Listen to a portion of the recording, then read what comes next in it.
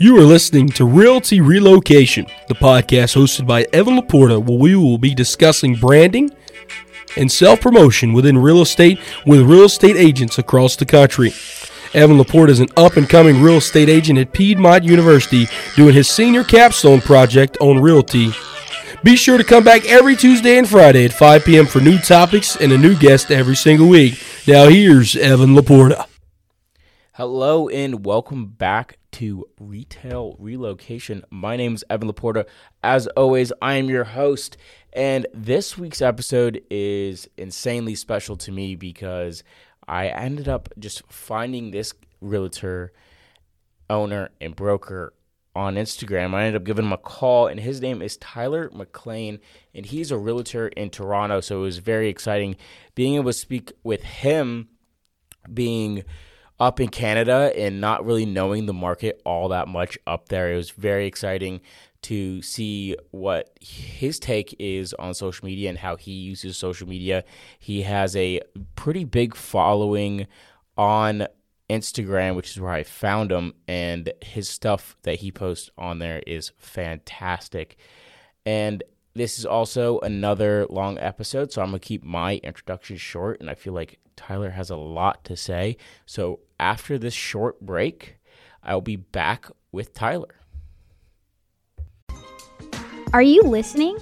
If not, be sure to tune in every Friday at 1 p.m. for new episodes of the Are You Listening podcast with Noah Aaron. Each week, Noah has unique guests from a different age demographic or music preference. They discuss the guests' personal experience within their favorite genres from the past, present, and potential future. Be sure to find it on Anchor or on Instagram at Are You Listening Pod.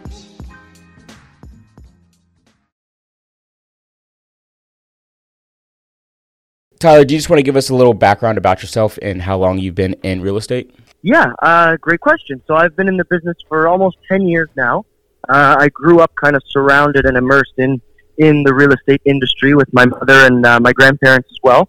My mother's been in the business for over 40 years. My grandparents were also in the business for about 50 years. They've since retired, but I did grow up with this stuff, doing offers at the kitchen table and stuff as a kid.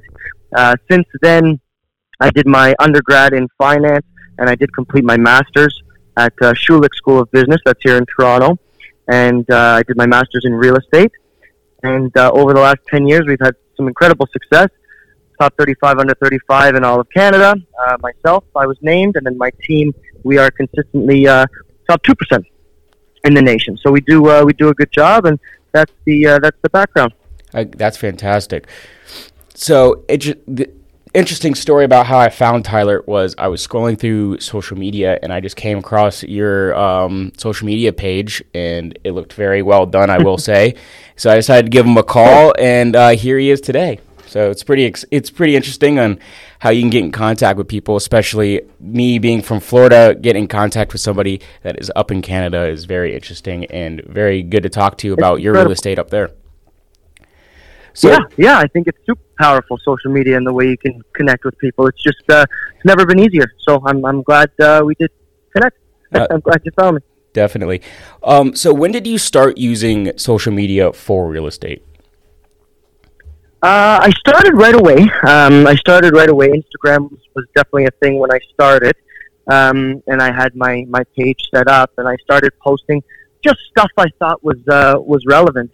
I tried to post on all networks and platforms, basically trying to let my circle know that I was in the business now. Just kind of starting from scratch. I did have the guidance of my mother. We did work together for the first few years. And actually, just recently, she's joined my team, so that's exciting.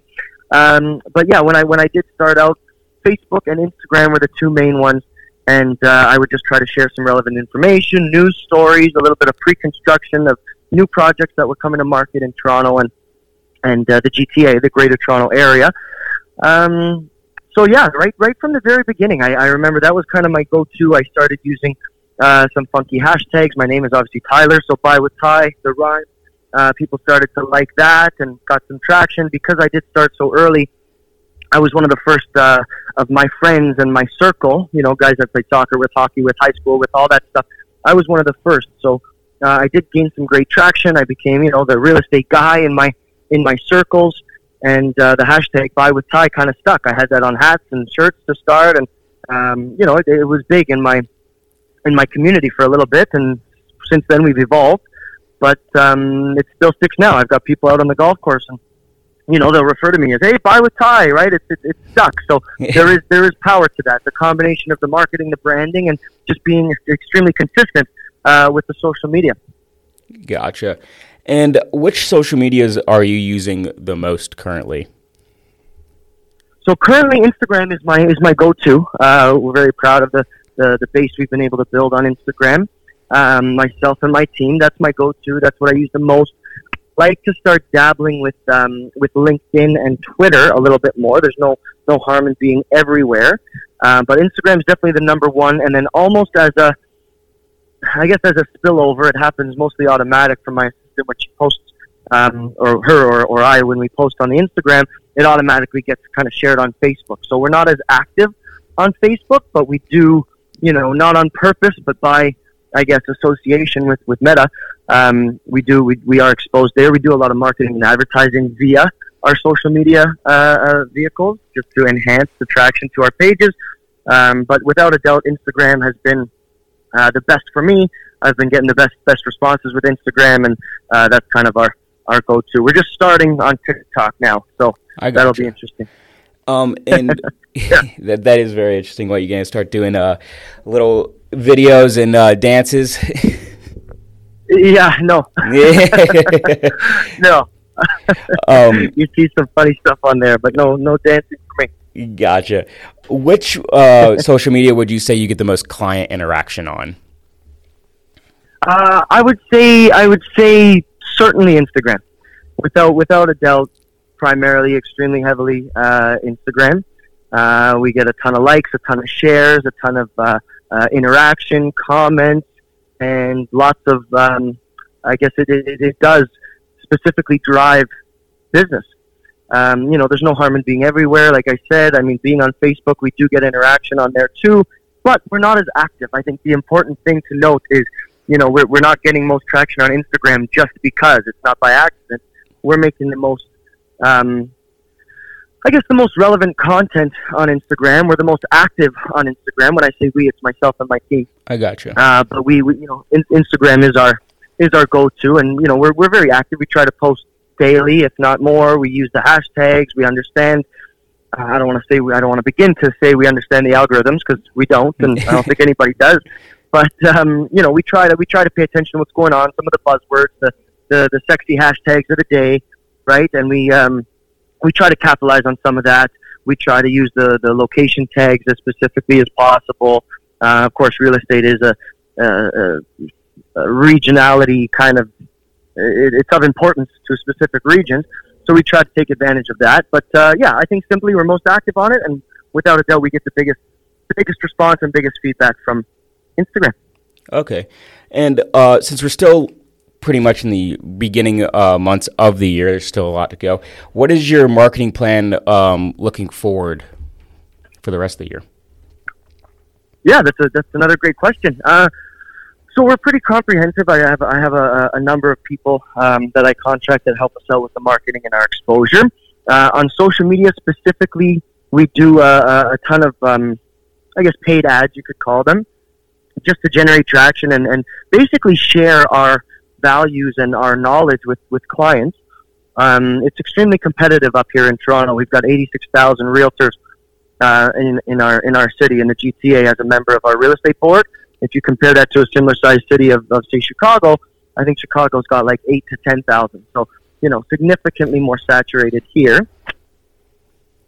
I gotcha. People are so basically what I'm saying is people are exposed to a lot more realtors. So you do have to be selective in your messaging, a little bit different in your messaging, a little more captivating. So we try to do that, but we are huge on that, promoting specific projects, specific listings for our clients, and sharing our knowledge. I would also say, in addition to the social media stuff, I've got a few billboards in the downtown core, just supplementary, so that when people see the ads and whatnot, it's just kind of an organic follow-up when they see the branding elsewhere. We also do some of the more traditional stuff with I don't want to call them flyers, but postcards, mail outs, brochures, things like that get called direct mail straight to their mailbox. And these are specifically designed around where the billboards are, right? We kind of try to hit them online with the postcards, and then, the billboard just kind of supplements it all and simply brings it all together. So that's a bit of the plan for the year on a macro level. On a micro level per property, it's a lot different. But yeah, for the business itself, just a lot of organic. I mean, I don't want to discount the organic stuff either, right? So just the I've got a team of 6 people work under my team, Tyler Mclay Realty Group, and it's a lot of collaboration, sharing each other's content, sharing each other's stuff.